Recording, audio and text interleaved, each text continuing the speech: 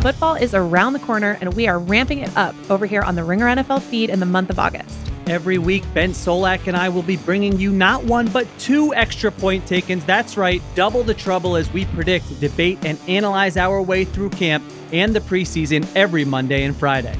But that is not all. Stephen Ruiz and I will be coming to you every Wednesday. We'll talk about everything in the world of the NFL. And who knows, maybe Stephen will even have something nice to say about your favorite squad.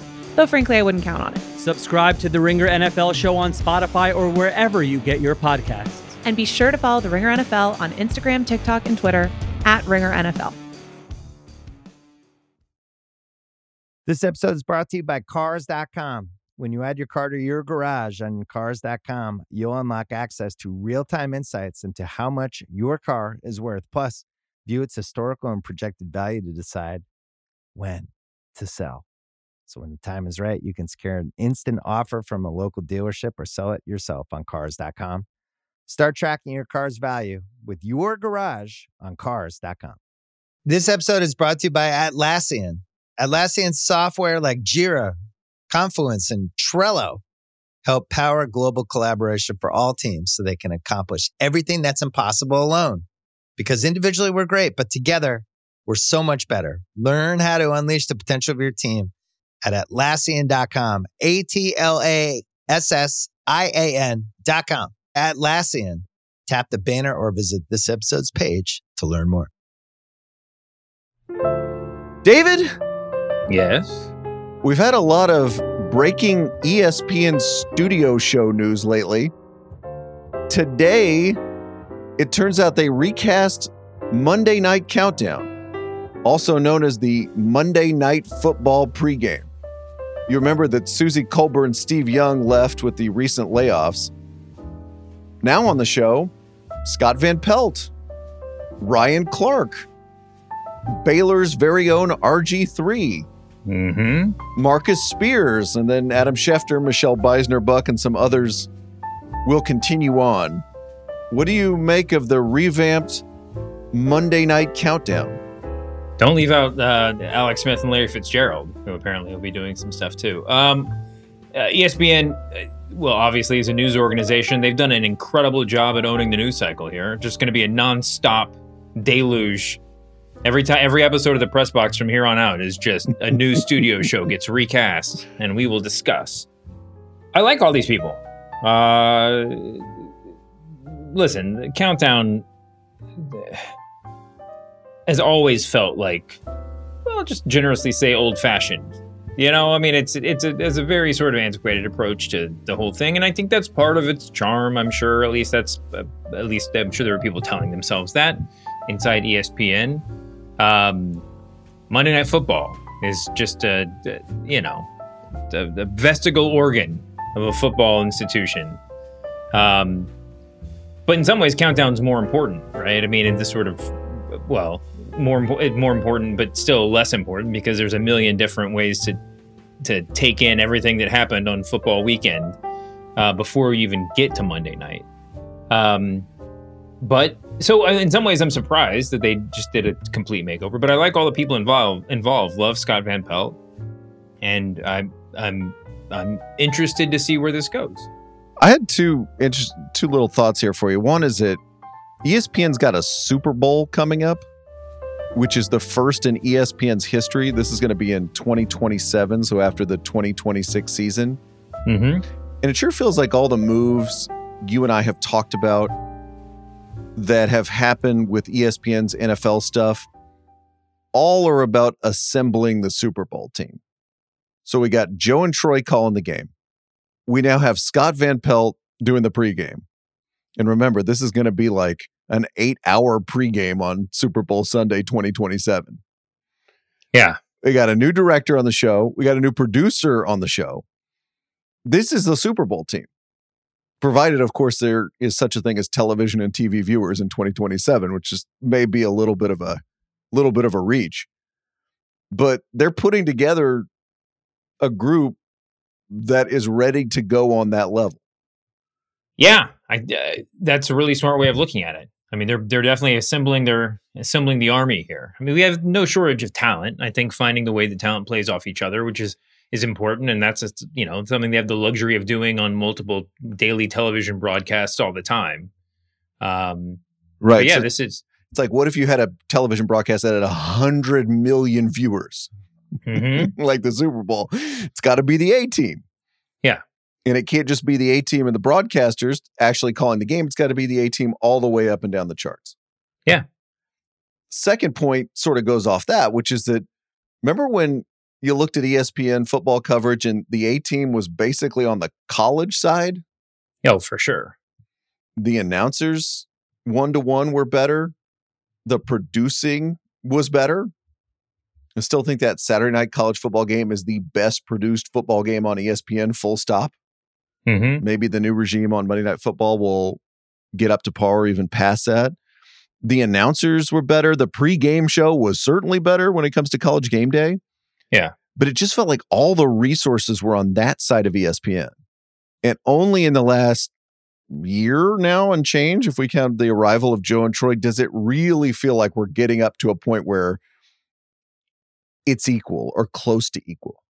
Well, I mean, you know better than me, but also I think probably the money went further on the college football side up until fairly recently.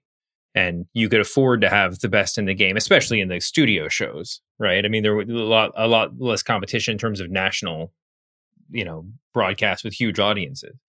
But now everything's expensive. And if you're going to spend your money, if you're going to spend a lot of money, you should, I guess you got to kind of pick and choose how you spend it. It does feel like there's some real choices being made here. But again, this is a lot of homegrown talent too. It is.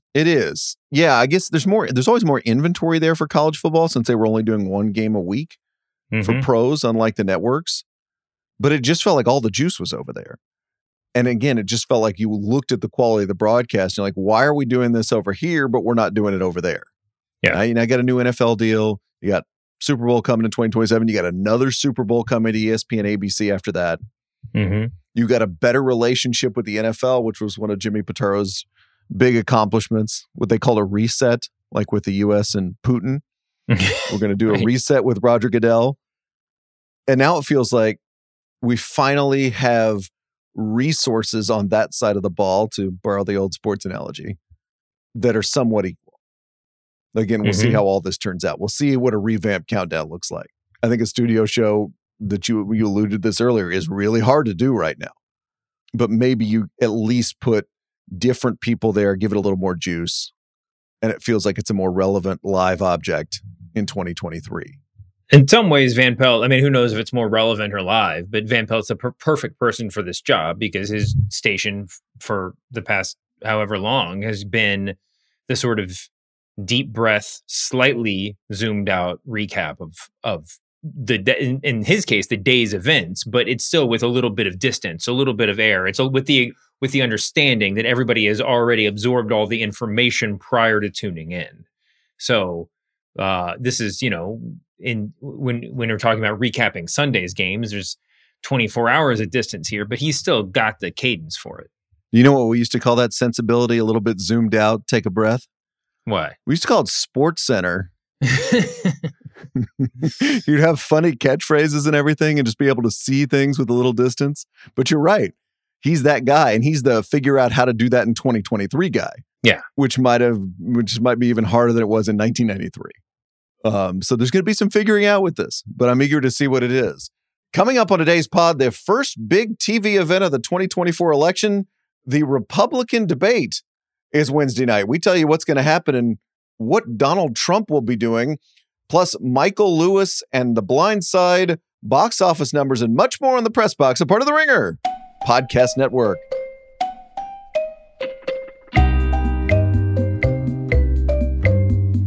Hello, media consumers. Brian Curtis, David Shoemaker, and producer Erica Cervantes here. David, we made it. The first big event of 2024. Wednesday night, we got the first Republican debate. Yeah. It's not just about podcast segments anymore. There is going to be a real live political debate, or at least a television show. Yes. That has the contours of a political debate. We will leave the political heavy lifting to Tara Palmieri and others, but since the debate's a TV show, we've got a few things that are right in our wheelhouse. that I'd love to talk to you about. Let's do it. First, the debate's on Fox News. Mm-hmm. And the people who run Fox News have been waiting to see whether Donald Trump, the four-time indictee, four-time, is going to show up. Well, Sunday, Donald Trump announced that he is not going to show up. Sure. And I know we're not really allowed to laugh at Donald Trump's social content, but I was looking at the Truth Social post that he put up to announce his decision. He was going through the poll numbers of his opponents. He said, quote, "DeSanctimonious, who is crashing like an ailing bird." Ailing is kind of an only in journalism word, isn't it? Mm-hmm. He also called former Arkansas Governor Asa Hutchinson A-I-D-A Hutchinson. Is that Aida like the opera? Ada? I can't imagine that was on purpose. If so, I got to do some reading. You don't think opera has been a frequent comic target for Donald Trump? As a piece of TV content, how will losing Trump change things on Wednesday night? Well, I mean, it changes it pretty dramatically, right? I mean, so the question is anybody going to watch at all? I'm sure some people will watch, but what is the audience for the Republican B team? I mean, what is the audience for a Republican debate? Even if Trump was there, minus Trump supporters, right? I mean, I guess a lot of people would watch. Journalists would watch because they have to see what he's going to say, but they'll still be watching. I don't know, man. I don't know. Doesn't it feel like that old Bill gag he used to do in his column where it's like, Vivek Ramaswamy, Mike Pence. It's a Republican debate on Fox News. Yep. Yeah. Trump? I mean, it's just like, I feel like all of the attention has been paid in the run up, you know, will he or won't he? And all the candidates kind of trying to say, egg him on to showing up or say they don't care if he's going to be there or not. But I mean, there's just no precedent for something like this. Obviously, a major candidate not showing up, but just, I mean, someone that far in the lead saying none of the rest of this matters. Well, and for once, Trump's telling the truth. You know, I mean, what would be the scenario in which somebody got a big boost from this? Well, let me take that back. Chris Christie is going to win the debate and get a nominal boost from this, but he's not going to win the nomination. He's probably never going to get to 20%. So, I mean, what is the case for anything significant happening? Yeah, and what is the Chris Christie boost? Is it actually in the polls, or he just gets on Meet the Press again? Yeah, I mean, that's what I think is going to happen. I think he'll be touted as the winner, and like I said, he probably will win because he's the only one that's going to say anything interesting. Or say anything anti-Trump, and he's good in these situations. Yeah, he's a capable debater, but it's unless something wild happens, it all seems sort of like a fool's errand. I mean, I guess he can hold down the fort for level, quote unquote, level-headed conservatism, but that gambit is basically just is working under the pretense that something will derail the Trump campaign. We're talking about, right? Chris Christie Christie holding down the fort? Yeah. But I mean, we're putting a lot on Chris Christie's shoulders here, right? I mean, Chris Christie could be booed by the audience on Wednesday. No, I don't think he'll ever crack 20%. I mean, he might never crack 15% unless Trump somehow disappears and he is, the choice of the establishment. So what if I told you there was actually two programming nightmares here for Fox? No. One is the big star is not going to be on the debate.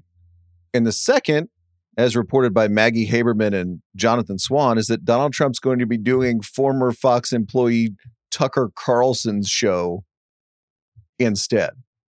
Airing simultaneously? I think it's unclear, but I would assume that's the plan. This is his Twitter-only show? Yes. I think that's where that show exists at this point in history.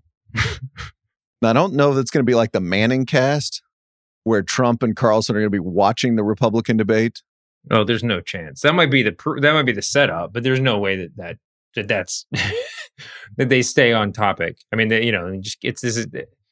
as much as I would love to see Trump and Tucker try to do like Mystery Science Theater with the Republican debate, I don't think they'll be able to keep up, or Trump will certainly not be able to keep on subject. I don't think Donald Trump would be quiet long enough to listen to the other competitors.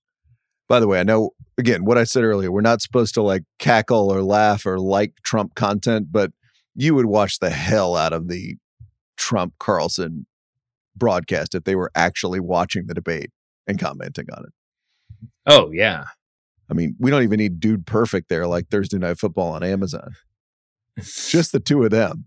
Yeah, absolutely. I mean, listen, if they were really going to do it, then that would change the whole tenor of the debate, because the debaters would then shift their talking points to, trying to say things that Trump would stumble over, or not be able to take on. But everyone knows that wouldn't happen, and that doesn't actually matter if it did. Remember when Tucker Carlson was going to leave Fox News and the ratings were plummeting? Yeah. People were posting that like 1 day and 2 day snapshot, like, oh my gosh, it's just not the same with Jesse Waters. The piece in the Washington Post the other day, by the way, they've reclaimed a lot of that ratings territory back. So thanks to everyone who and Tucker. And remember when Tucker's first Twitter video got like 8 million views or whatever, and people were just like, "Bye bye legacy media." But no, I don't know how many he's getting now, but it's not.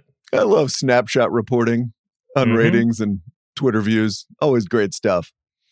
So we have some fresh polls out of the GOP race over the last 24 hours. The national polls are still not close. CBS survey Sunday: Trump 62, Ron DeSantis 16. Ron DeSanctimonious, you mean? Yeah, some real ailing bird numbers there. But the GOP nomination is not a national political race. It's a series of state races. And the new Seltzer poll from Iowa, that's from Ann Seltzer, long considered the gold standard, I believe that's the trademark phrase there of Iowa pollsters, has Trump up only 42-19 over DeSantis. So it's at least a little bit closer. In Iowa, or is that national? In Iowa. All right. This is still the chain reaction theory of the GOP domination, that you beat the favorite in Iowa, and then everybody starts voting for you in all the rest of the states. Yeah. Again, this does not happen all that often in American politics, especially if you're running against a former president who seems only more popular after every indictment. But and it's a momentum game, right? It's sorry, not a game. It's a momentum argument. Yes. And there's never been, say what you will about the guy. We should have a sound drop for say what you will about the guy. Say what you will about former President Trump, but he's about as well equipped to diffuse any momentum argument or to combat any momentum argument as any candidate in history, right? Every time we see Trump, he's going to be like, that doesn't matter, I'm winning. And then that will be the news cycle. Trump says he's winning. Well, guess what everyone's hearing? He's winning. I want to talk to you about the hilariously low entry requirements for the GOP debate. Oh my God, because they had to cut it off somewhere and they couldn't figure out where to go on. Yeah, you don't want just any old Larry Elder walking onto the stage. You got to set a certain viability threshold. So the RNC said you got to have 40,000 individual donors, which sounds like a lot, but I think you can Facebook ad your way to 40,000 pretty quickly, especially since they can just give any amount of money. And then there have to be... And they don't have to be unique donors. I mean, that's probably not shocking to hear, but when you're talking about Facebook ads, it's like every old lady donating $1 could be donating it to every candidate. Yes, unique to you. That's exactly right. Then there have to be 3 semi-reputable polls that have you at 1% or higher. So basically, people have to be aware that you're running for president. Yeah. And 1% have to be like, all right, David Shoemaker, that's who I choose at this point. That has to happen 3 times. It can be a combination of national and state polls. And then most interestingly, you have to sign the Republican loyalty pledge. This is the RNC's other requirement. Because you remember Donald Trump famously did. So these are the people who met those fairly low requirements. Ron DeSantis, Mike Pence, Tim Scott and Nikki Haley, the aforementioned Chris Christie, Vivek Ramaswamy, last seen performing Lose Yourself at the Iowa State Fair, Doug Burgum, the governor of North Dakota. And if you think this is going to be the first time I've ever heard Doug Burgum talk on Wednesday night, let me tell you, that is correct. I would not recognize Doug Burgum if he knocked on the door of my hotel room right now. Asa Hutchinson, a.k.a. Aida, claims that he's in, but I don't believe the RNC had confirmed that at press time. Again, it's a matter of, did you get enough polls? Did you hit 1% enough times? And then there have been some disputed I'm in claims from Mayor Francis Suarez of Miami and businessman Perry Johnson, who we should do a segment about at some point. So to come back to your earlier point, is the calculation here for the people who are actually appearing on the debate, I want to be better than all the other people on stage, or I actually want to be better than Trump? Well, there's those feel like slightly different approaches, right? Well, there's different camps, right? I mean, there's obviously a set of these people who are running for vice president, whether or not they know it. I think most of them know it, right? This is Nikki Haley, Tim Scott. You could put a couple more in that category. There are people who are running for their own self-gratification, or just to raise their own public profile. Those are the real wild cards, right? Ramaswamy is a good example of that, but I'm not sure that would mean he would say anything that would anger any Trump voters, because that would probably defeat the purpose of, raising your Q rating amongst a certain set of people. And then there are people who are actually running for, think they're running for president, and sanctimonious. Why now Trump's finally got me after 6 Trump months. Pilled. Oh my God. And Chris Christie, and the objective there is going to be theoretically to be louder than Trump. Now we know Chris Christie can do that. To what end, who knows? But will that really matter? No. I mean, I think Nikki Haley is an interesting one, because her campaign has been just so incredibly ineffectual and laughable. She might have to make a whole lot of noise just to insinuate herself legitimately into a vice presidential conversation. But to your question, I think that the majority of these people are going to try to win the night, which means that none of them will make any strides towards winning the nomination. I want to be the winner of this debate, the Trump alternative, without actually being the anti-Trump. That's the needle they're trying to thread, you think? I don't think anybody... I think that the number of people whose interest is being the Trump alternative is actually relatively low, is the point that I'm making. How many of these people... I mean, no one's going to say no to being president, but to be running a campaign to defeat Trump... Yeah, it's an incredibly small number. So they're going to say, I want to win Wednesday night on points, and then worry about whatever that means later. Yeah, I mean, maybe Hutchinson, but how much? But if he makes it onto the stage, how much screen time is he really going to receive? Yeah, there's another person that I'm going to be like, what does Asa Hutchinson sound like again? Yeah. Name's a little more familiar than Doug Burgum, but I cannot say that I've... Well, we all know what Mike Pence sounds like. We do know that. I mean, I think... And he's not running for vice president. I want to put that out there. No, he's certainly not. We tried that. I almost said the word... I almost said it's going to be interesting. It's not going to be interesting. It will be informative, I guess, to see what he sounds like. But I think it's going to be some variation on a... whoopee cushion being sat on. What if I told you that Team DeSantis posted their debate game plan online? Yeah, I saw this. This is kind of bonkers. Amazing story from the aforementioned Jonathan Swan, Maggie Haberman, and also Shane Goldmacher in the New York Times. So it was actually posted by, as they put it, a firm associated with the super PAC that has effectively taken over Mr. DeSantis' presidential campaign. We can explain that distinction in a second if it's interesting. But in this how to win the debate game plan, they posted 4 basic must-dos for Ron DeSantis. Number 1, attack Joe Biden in the media 3 to 5 times. There's both an enormous amount of specificity and unspecificity in that. Yeah. Number 2, state Governor Ron DeSantis' positive vision 2 to 3 times. So fewer, perhaps. They 100% certainty, I tell you, they put out, this list was originally drafted without the number of times and was sent back. Give me Give me numbers. A numbered list always works better if we have if we can hit the target, right? Yeah. Ron DeSantis needs a number to hit. He's not going to pay us hundreds of thousands of dollars just to say things that everybody knows. Let's give him numbers. Oh, my God. Number 3, hammer Vivek Ramaswamy in a response. Which kind of tells you who they're worried about in Iowa. And number 4, defend Donald Trump in absentia in response to a Chris Christie attack. I love this. And there's even like suggested language for that. Trump isn't here, so let's just leave him alone, et cetera, et cetera. Oh my gosh. Unbelievable. And this is the reason this was posted online, apparently, is that Ron DeSantis's actual campaign account. That's the account where people are limited in the amount of money they can directly contribute, is running low on funds.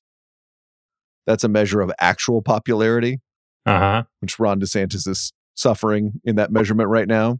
Yeah. But there's also super PACs where you have unlimited contributions that can be propped up by, let us say, a handful of people that really want you to be president and who are really rich. So that's what's still flowing for Ron DeSantis right now. That can spend money on him. But the super PAC can't coordinate with the campaign.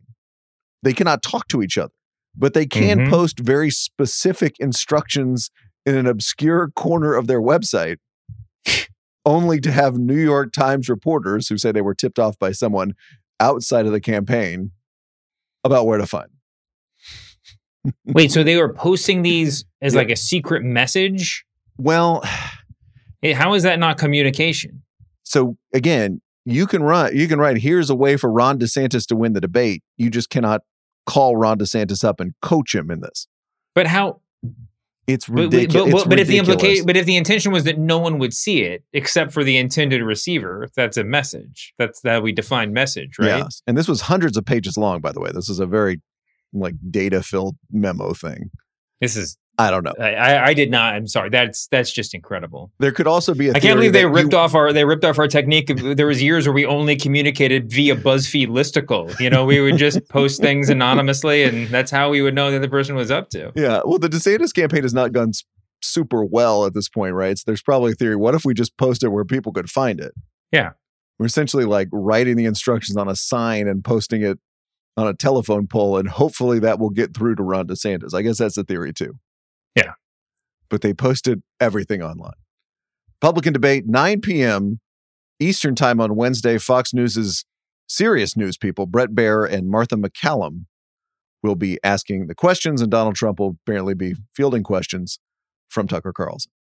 All right, David, coming up, the case of Michael Lewis, Michael Oher, and The Blind Side. But first, let's do the overworked Twitter joke of the week, where we celebrate a gag that was so obvious that all of media Twitter made it at exactly the same time. Send your nominees to @ThePressBoxPod, where they are always gratefully received.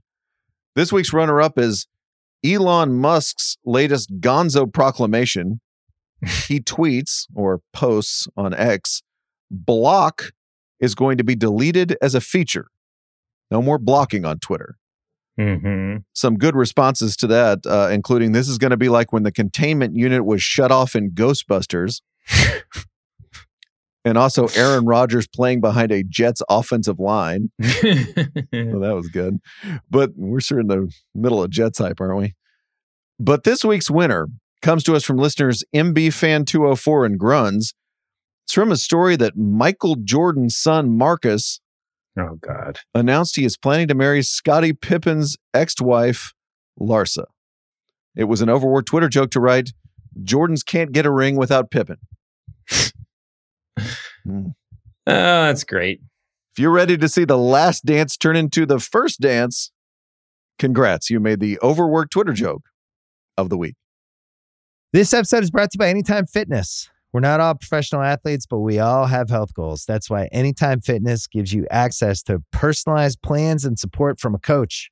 Plus, you can track your training, nutrition, and recovery progress with the Anytime Fitness app, just like the pros. With 24/7 access to more than 5,000 gyms worldwide, get more from your gym membership. Visit anytimefitness.com to try it for free today. Terms, conditions, restrictions all apply.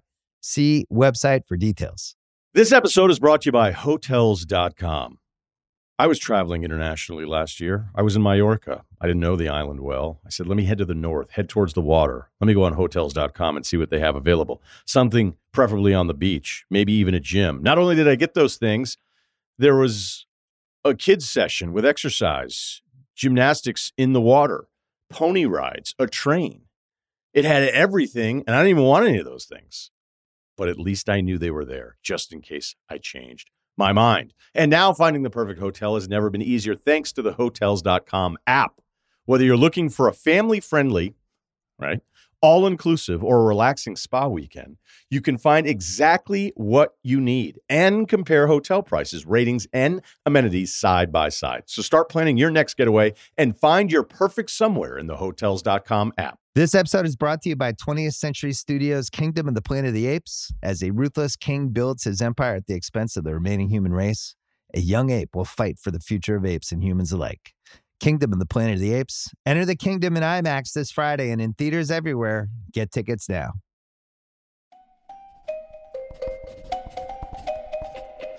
All right, the notebook dump. Did you see the big Blindside story? Yes. On ESPN.com. This is fascinating. Michael A. Fletcher has the byline here, and I'll just read a couple of paragraphs here to get us started. Retired NFL star Michael Orr, whose supposed adoption out of grinding poverty by a wealthy white family was immortalized in the 2009 movie The Blind Side, petitioned a Tennessee court Monday with allegations that a central element of the story was a lie concocted by the family to enrich itself at his expense. The petition ... alleges that Sean and Leanne Toohey, who took Orr into their home as a high school student, never adopted him. Instead, 3 months after Orr turned 18 in 2004, the petition says the couple tricked him into signing a document making them his conservators. It goes on to say that Orr feels like he was cheated out of some of the profits from The Blind Side, the movie, which made $300 million. Wow. An absolutely wild story. I have to say, I feel like when I think about Michael Lewis books, of course, Michael Lewis wrote the book, The Blind Side. That book is the one I always actually, maybe this is his best book. That's where I go. Oh, you do think it's his best book? Well, at least I did. Yeah. Counterintuitively. Yeah. People would mention something else. Yeah. Because it's a really gripping story. I felt, and again, I haven't reread it in a long time, so, and which we'll get to that point in just a moment, that there was a lot of complication in there. And if you remember that book, Michael Orr, for a lot of the book, didn't want to talk to Lewis about what his life was like before his adoption by the Tooheys. And then, again, going off memory here, by like 7/8 of the way through the book, he sits down and he does. Yeah. And just, Lewis has this chapter in there that's just like, here is what my life was like. Here is what my childhood was like up to this moment. And it's gutting and amazing. And I remember reading that when it came out and just being like, oh my God. And I thought it was a great book. I was a little interested about some of the criticism that I saw Michael Lewis getting on Twitter. Yeah. And later in print. Because if my memory of the book sounds a little fuzzy, I have not seen many people who seem to have reread the book either. Yeah. I saw Michael Fletcher, the author of the ESPN piece, talking specifically about how he went back and read the book as he was preparing this piece and saw the word adoption in there a lot. And you remember Sean Toohey was a friend of Michael Lewis. That's how he got onto this story in the first place. And whether, there was enough due diligence there from Lewis about whether the Tooheys really planned to adopt Michael Orr or do this conservatorship. But I've also found a lot of people writing about this, and they don't actually seem to have gone back and quoted chapter and verse from the book. There was a whole San Francisco Chronicle column the other day that was like, yeah, Michael Lewis, remember he ignored the A's pitching staff in Moneyball. Now this. I'm like, well, that seems different than what we're talking about here. That just, I don't know. And I don't know. It's like one of those things where it's like, I'm all for going after another writer. I'm all for going after Michael Lewis. I'm not the keeper of the Michael Lewis flame at all. But it just seems like if you're going to go after a writer, either on Twitter or in a longer piece, you kind of should have chapter and verse to tell us what we're talking about here. Yeah. And I've seen some people go back and revisit aspects of the movie, which was that okay. I saw a lot more of that. Obviously, the movie's a lot more attainable. We talk about this all the time, how different media is just easier to disseminate on social media for whatever reason. If The Blind Side had only been an audiobook, there would still be nobody reacting to the book itself. Now, at least you can post screenshots of paragraphs in the book. I've seen a little of that. I think even for people who are fans of the book, the movie is what sticks with you, right? And which is to say, the piece of the book that is about the relationship between Michael Oher and the Tuohys is what sticks with you. And then it's also to say it's the Hollywood, it's the movie version of that, which is not necessarily reflective of what's in the book. Which flattens out a lot of the elements of the book, which is a different story. And of course goes to what Michael Oher's talking about here, right? This movie about his life, he says made $300 million. And he did not say, his allegation is that he didn't see enough of the proceeds of that. Mm-hmm. The Tuohy family was paid, but he didn't. Michael Lewis did talk to the Washington Post, to Ben Strauss and Molly Hensley Clancy about this, and claimed that the money was not that big. Mm-hmm. That the movie may have made $300 million, but says he only got $250,000 for the option to make the movie, half of which he gave to the Tuohy family. And then there was an extra amount. The family says he and Tuohy, the family, received about $350,000 each from the profits of the movie. So his claim essentially is there's not millions of dollars sloshing around here. Yeah. But this is the amount of money. But I don't know. I mean, again, I've been away, so I would happily reach up and grab that book myself out of my bookshelf. But I don't know. It's just, to me, I have not read, if that piece is out in the universe, I have not read the satisfying piece about the book, The Blind Side. Maybe it'll come. Maybe it's out there. I haven't seen it either. And if it's not, well, maybe we come back to this because it's worth discussing. Let's talk about NFL aggregators in the meantime. All right. A lot of attention paid to NBA aggregators on this website. Don't aggregate this.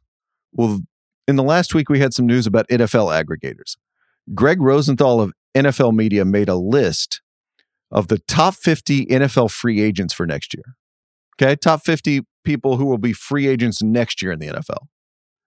And follow me here, David. Aggregator account number one, tweeted out Rosenthal's list.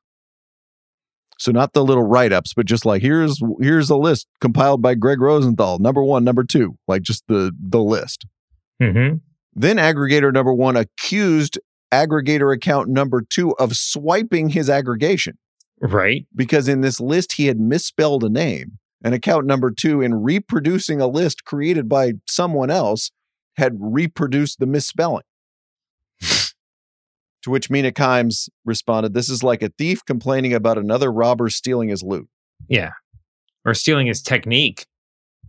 Do you get served up these weird aggregator accounts like I do, even though I do not follow many? Sure. Do you find this moment in sports journalism, if we're still allowed to call it sports journalism, so weird to just see the constant rat-a-tat-tat of aggregation like that? So there's like the Adam Schefter scoop, and then an account quickly says so-and-so blew out his ACL, he's out for the season, per Adam Schefter. Yeah. But in between time, there's also like, hey, here's a list per Greg Rosenthal. Mm-hmm. And that is thrown up on Twitter, sometimes with a link, sometimes not.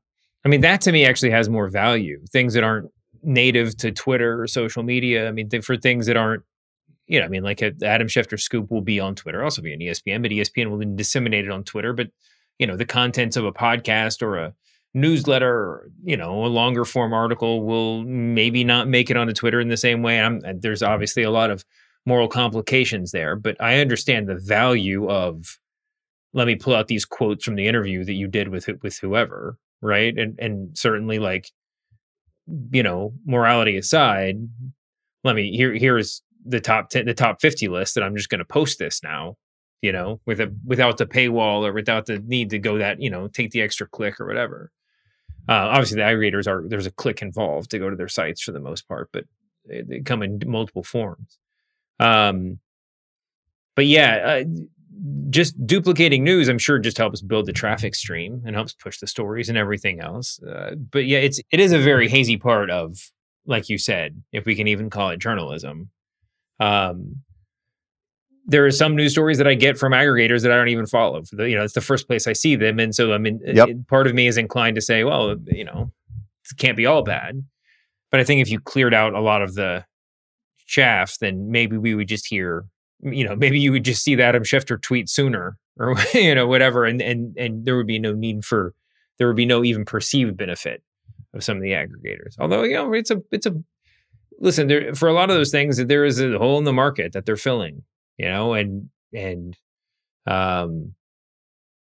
understand. I can understand why they have value.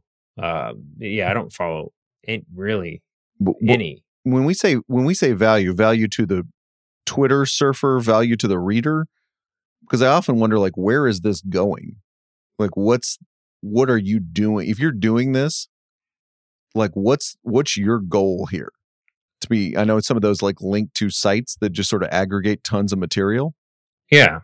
But like the Twitter aggregator person, what's the ultimate move here? Well, you can make money on Twitter now, apparently. There's that. The angst reminds me a little bit of the Huffington Post stuff from 20 years ago. Do you remember that? Yeah. When they came on the scene and were like really, every magazine article back when we had magazines. There was that certain like, we did it. And journalists were like, wait, you can't do that. Yeah. I worked so hard on that article and you spent 10 minutes doing a write through, pulling out the good nuggets, linking to me, but nah. Yeah. And you got to click and I got to click. Now, of course, with Twitter, that's just much faster. And I'm sort of, I think like, I totally understand people who feel robbed and feel like something has been taken away. I'm not sure like the one line Adam Schefter tweet is, information that is anything but like a little news blip. I don't know what to do with that. I don't know whether that should be, a sacred object that we should, honor by only retweeting it or something like that. Mm-hmm.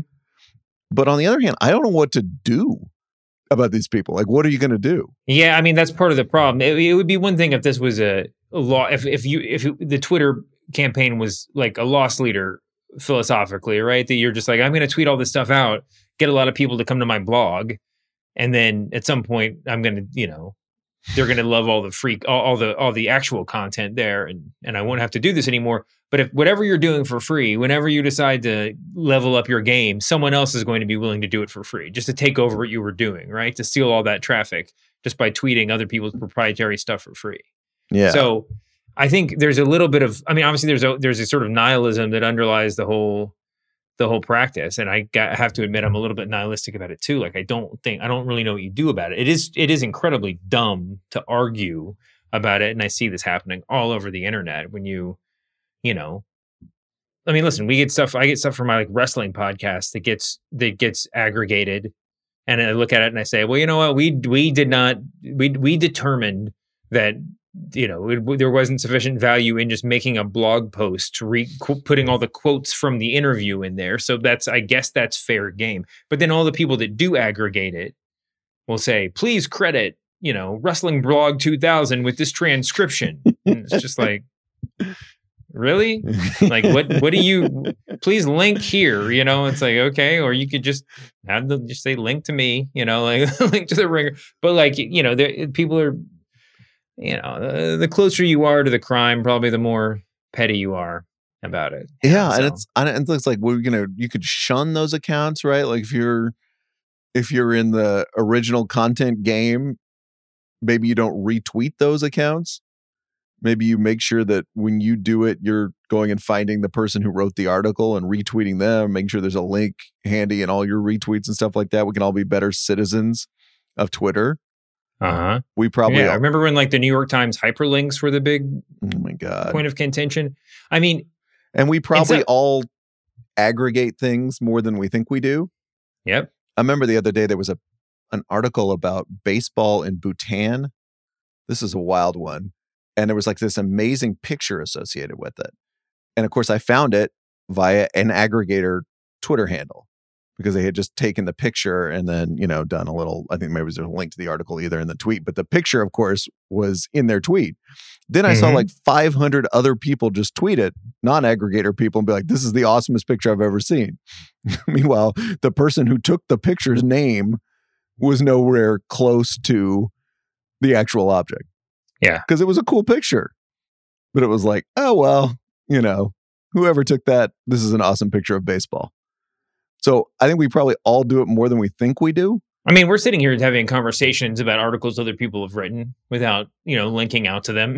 It's true. Do the work. I try to say the bylines. You notice? No, you do. You do a good job of it. But I mean, even, the efficacy of linking aside, at some point, we're all making a value judgment, right? I mean, you mentioned HuffPo, but it's also like, no one complained about a lot of people did complain, but no one in our seats were complaining about the content of like old Gawker or something when they were just like doing very, very personality and writer driven. We wouldn't even say write-throughs, but takes on articles of note or stories that other people had written on. They weren't doing original reporting for the most part, right? So, because guess what? Journalists like attention. Yeah. And this is the other part of it, right? Whether or not you get traffic, you do like attention. Mm-hmm. And when people are like, oh, look at this, at David Shoemaker with this interview, they aggregated me. There was this hilarious one the other day, and I saw this through one of the aggregator accounts. It was a story in Marca.com, and the headline was, Apple reportedly has plans to buy ESPN. And it continued on from there. Now, listen, that is a huge freaking story if Apple reportedly has plans to buy ESPN. Wait, where did you see this? Because you know how I know about this story? Wow. My mom asked me about it. Okay, it has gotten amazing traction. Let me tell you, this may be like the biggest human centipede of aggregation in sports media history. I clicked through to this article, which was aggregated. The article itself had that as a headline, but had nothing in it suggesting that Apple is reportedly has plans to buy ESPN. And in fact, was aggregation of another article, which also did not say that. Though it had just passed through like three things. And I'm like, sorry, did I miss a beat in the Apple buying ESPN story? Because that seems important. Mm-hmm. And eventually some of them were taken down, I noticed, because they did not. Wait, who's posting this story and then showing regret? That's maybe the most incredible part. I think people, but the thing is, people get mad. You're like, okay, never mind. Delete, aggregate something else. Why not?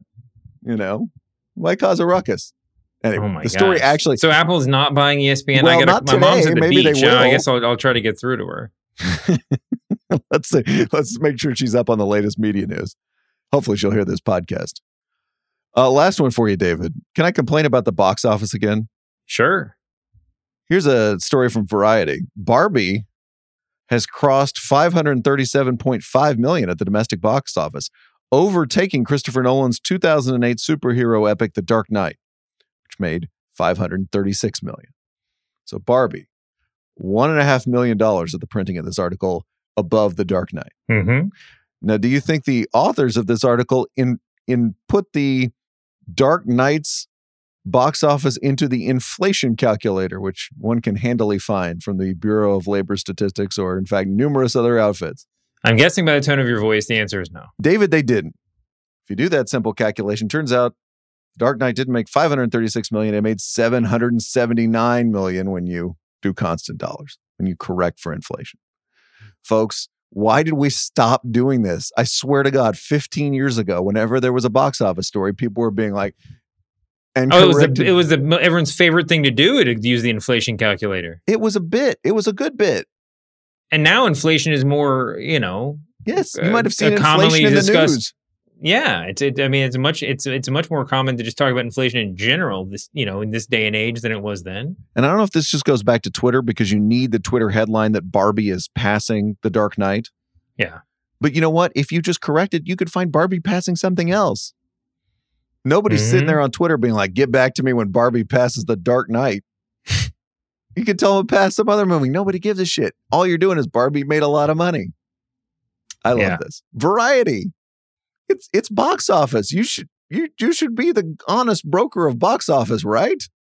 Right? Because otherwise it just sounds like what the movie studio wants you to write. Highest grossing Warner Brothers movie of all time. First of all, not a terribly important distinction to most people anyway. But that's important to Variety. Sure. They talked about this on The Town the other day. And I'm going to butcher it if I try to recreate the conversation. Although the guest, I forgot who the guest was, but he was saying we should just count tickets sold. Which is fine. Do some kind of calculation. Yes, but I guess there are probably people, and to Variety's defense, there people in Hollywood that do talk about these things in non-inflation adjusted terms, and that's what they're appealing to. But it's really not helpful at all. People that want to keep their job, people that want to get a raise. This is like I bought a house in 1955 and it was $30,000. People have been there's been an effort to take down The Dark Knight for years. Finally, yes. It's getting platform. And I want you to note that I have no side in this. If The Dark Knight loses to Barbie, I don't care. I just want. Is it just because of the Oppenheimer? Is it just the Nolan? I don't know. I don't care at all. But just give me some real numbers, folks. Quickly, David, our Not About Media segment. You want a further adventure from Scandinavia? Please. So when I was in Scandinavia, Denmark here to be exact, I went into a wonderful old bookstore. Shocking, I know. And the woman who owned the store had a bunch of posters. And I found a beautiful poster of the Communist Party of Denmark that was several decades old. And I said, I love to collect political posters. And I was like, I want that. I'm going to buy that poster. Mm-hmm. Then I had a little problem, which is I did not have a mailing tube to put that poster or another poster I'd bought on the trip in. How are you already carrying the other poster? Oh, just sitting back in the hotel room? In the hotel room. And I didn't want to get crushed in my luggage. So now I'm like, oh my God.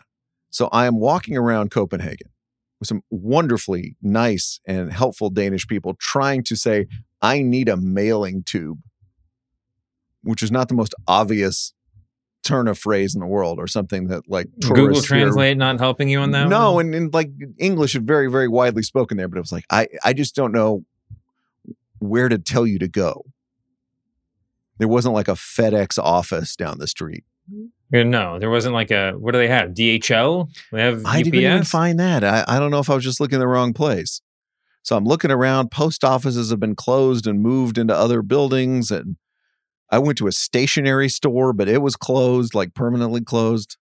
This is great. This is where, I hope this story ends with you just waving the Communist Party sign on the street and screaming, like, and everyone you eventually get thrown in jail. People are throwing tomatoes at you from a crowd. Here's how it ends. When I went to that closed stationery store, I looked next door and there was a map store. Oh. Like new maps, not just antique maps. What are new maps? Well, like you can print maps of Greenland, of Denmark. And I walk in and the guy has a giant, and I mean giant, stack of poster tubes. And I'm like, oh, yes, here we go. And I go up to him and I was, hi, I've bought a few posters. Is there any way I could just buy the tubes from you? And this very nice proprietor cuts the tubes so that they are the exact length of my posters. Oh my gosh. Gives me packing material so they don't slide around in the tubes in case there's any extra space in there. And then takes me to the cash register and I say, how much do I owe you for all this? And the answer was $2. Wow. I love Denmark. Are you gonna promote the name of the map shop now? I will tweet out the name of the map shop. All right. I don't quite have it in my hands. I almost bought a giant poster of Greenland for my son. It was a little, at that point, he was big. probably just like, what? He probably thought he had a sale. Like, if I treat this guy well. I will be ordering that mail order, and hopefully they will have a mailing tube to take to the DHL store to send to me. It's time for David Shoemaker Guesses, a Strain Punt headline.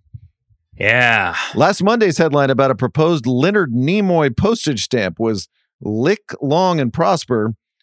Today's headline comes from listener Mike Shapiro. It's from the New York Post. SportsCenter anchor Sage Steele, David, who'd been suing, I should say, ESPN since last year, made an announcement on Twitter.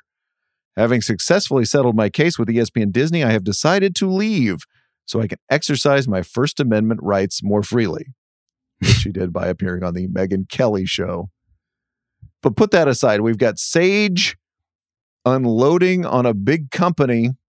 What was the New York Post strain pun headline? Sage advice, sage wisdom, sage.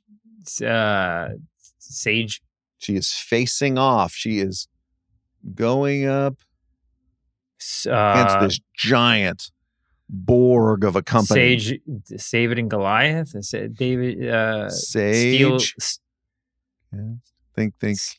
Stage of play. Anti-corporatism here, David. Oh my. Oh. Sage against the machine. Sage against the machine. By the way, speaking of aggregation, how much did you enjoy the story about Barbara Walters elbowing her into a trash can? I missed that story. What? I've been watching my aggregators. What happened? Well, she was in The View. Apparently, Barbara Walters was upset by something she said, and so there was a physical backstage confrontation, according to Sage Steele. Did she have to wait to exercise her First Amendment rights to tell that story? Was that part of the I don't know. upshot of that? It might have been awkward to tell it when she was still at Disney, I guess. Yeah. My favorite memory of the Sage Steele era, and this is a highly personal one, is I was interviewing her at ESPN headquarters. I remember it was right next to the big Sports Center studio, sitting in the sun. We're sitting at a table talking. She's very, very, very, very nice. And she looked at me and she said, "You know what? You look like Woj." Or said, "You have the same haircut as Woj." I can't remember. It was one of the two. Anyway, fact check true in both cases. He is David Shoemaker. I'm Brian Curtis. Production magic by Erica Cervantes. Back later this week with more Press Box and more lukewarm takes about the media. See you then, David. See you later, Brian.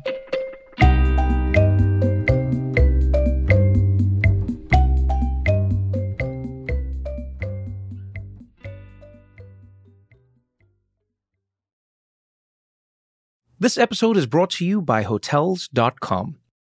When I went on my last holiday to Cape Town, it was amazing. My friends were there, the weather was phenomenal, and most importantly, the food was fantastic. But one thing I struggled with was finding the right places to stay. You know, all I want is a great bed, a fantastic shower, and breakfast that doesn't end at 8 a.m. I'm on holiday, I'm still sleeping. I also like ease, and the Hotels.com app easily helps me to find a perfect hotel for every trip.